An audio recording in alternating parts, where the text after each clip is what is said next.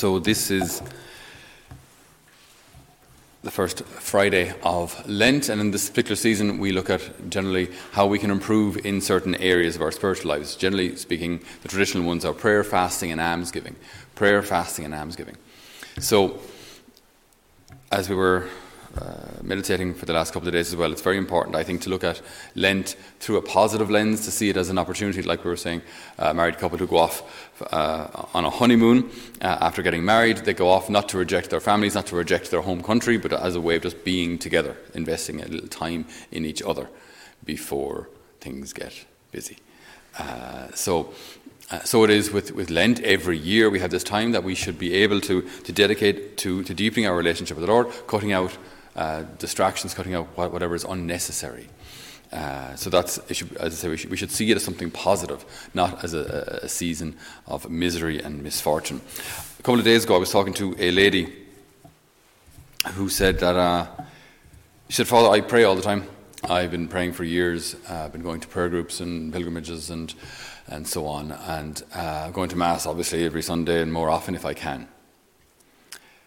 But," she said, "I've never had this whole personal encounter with the Lord. I hear people talking about it. I hear people sharing their experiences of a personal encounter with the Lord. But," she said, "I have no idea what that looks like." Now, having spoken to her, I could tell she was the kind of person who liked things to be in order. She liked things to be in their place. She liked to arrange things according to colour and size, and liked everything to, she liked everything to follow a system, which is grand. Nothing wrong with that at all. I'm probably a little more like that myself. That's actually probably why I understood her.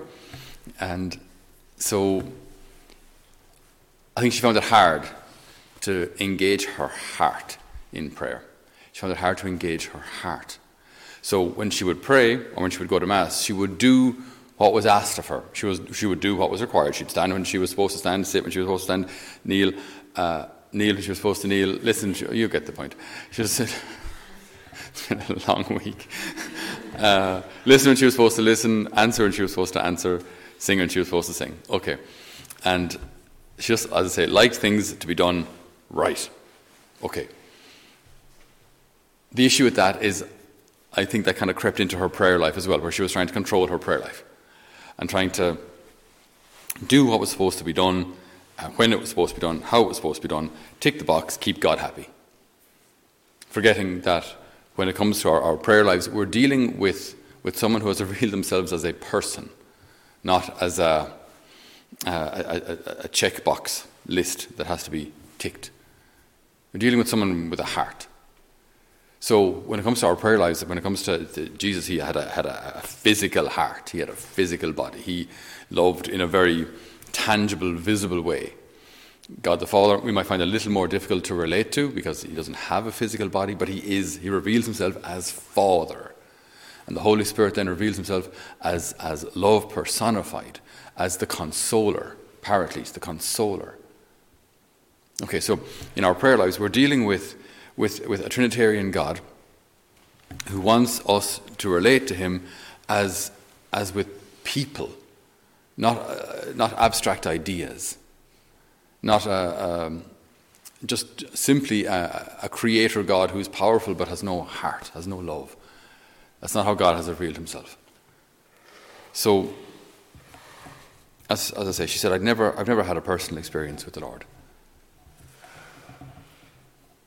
And I just thought, well, why not try and have one right now? And so we sat down and prayed. And something which I find very helpful, something which I think might be helpful to us all today, is to reevaluate how we pray and see is there any step that we can make in making our prayer deeper and more heartfelt. Mother Teresa, or Saint Teresa of Calcutta, she said, prayer is not asking. Prayer is putting oneself in the hands of God at his disposition and listening to his voice in the depths of our hearts. So placing ourselves in the hands of God and listening to his voice. Something which I find very helpful in prayer is to use as such the imagination of the soul. where this is difficult to do in a group. It's much easier to do one-to-one, but I'll make a suggestion of it. It's up to each person then, I suppose, to work through it themselves afterwards. But with the imagination of the soul, I find if we're in a quiet place, a prayerful place, and you close your eyes, and then allow yourself to imagine God as you see him.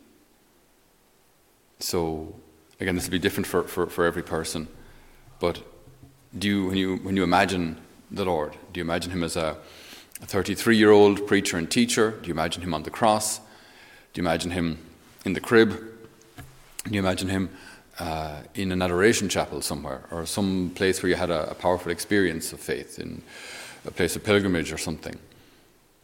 So, in your, it's more than imagination. In your contemplation, go there, go to that place. Okay, so you see Jesus. Now, keep an eye on the details. Is he close or far away? Is he looking at you or at someone else? Where are you in relation to him? What position? Are you standing, sitting, kneeling? Are you inside or outside? Is it summer or winter? Is it warm or cold? What's he wearing? What are you wearing? Paint the scene. Paint the scene. Allow yourself to look around and see things. Are you alone? Is there a crowd around you? If there's a crowd, what are they doing?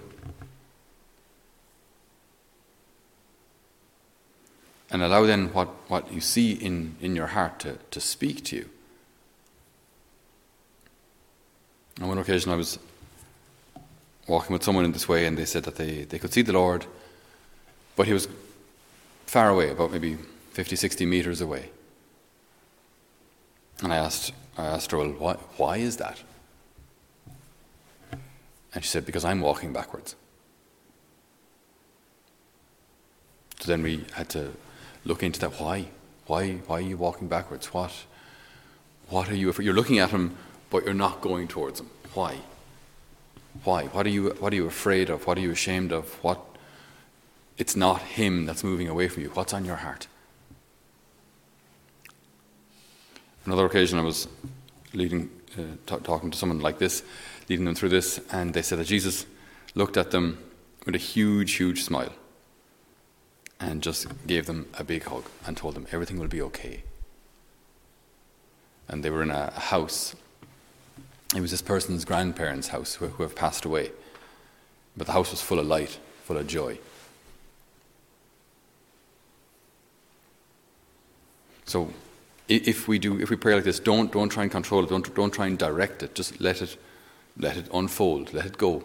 But ask yourself questions rather than trying to fix it. Just let the Lord speak. Let the Lord act. Prayer is putting oneself into the hands of God, at his disposition, and listening to his voice in the depths of our hearts. And what's interesting is once we kind of get used to praying that way, you can go to that place of prayer pretty much anywhere and very quickly.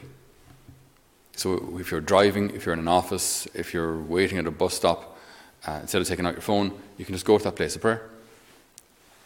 And I find it very interesting because I never get bored of it, even if it's the same scene.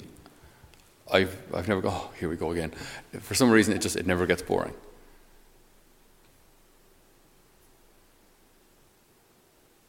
And that allows us then to experience the love of Jesus in a very personal way. Because the more we get used to seeing the Lord that way, the more we get used to speaking to him very honestly, the more we get used to listening to him. And then the more, hopefully, we get used to doing what he says, to obeying him.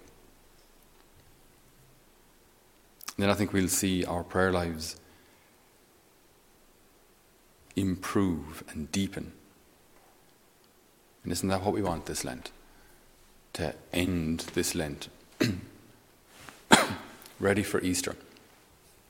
To end this Lent having deepened our relationship with the Lord, having deepened our prayer lives, having deepened our self-control, which we express in fasting, having deepened our generosity, our love for others, which we express in almsgiving. So we ask the Lord today to guide us in our prayer, to teach us to pray. And that as he taught his disciples when they asked him, Lord, how do you pray? He said, when you pray, pray like this. Our Father.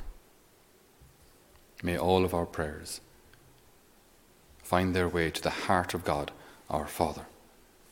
Because a humbled and contrite heart, O Father, you will not spurn. Amen.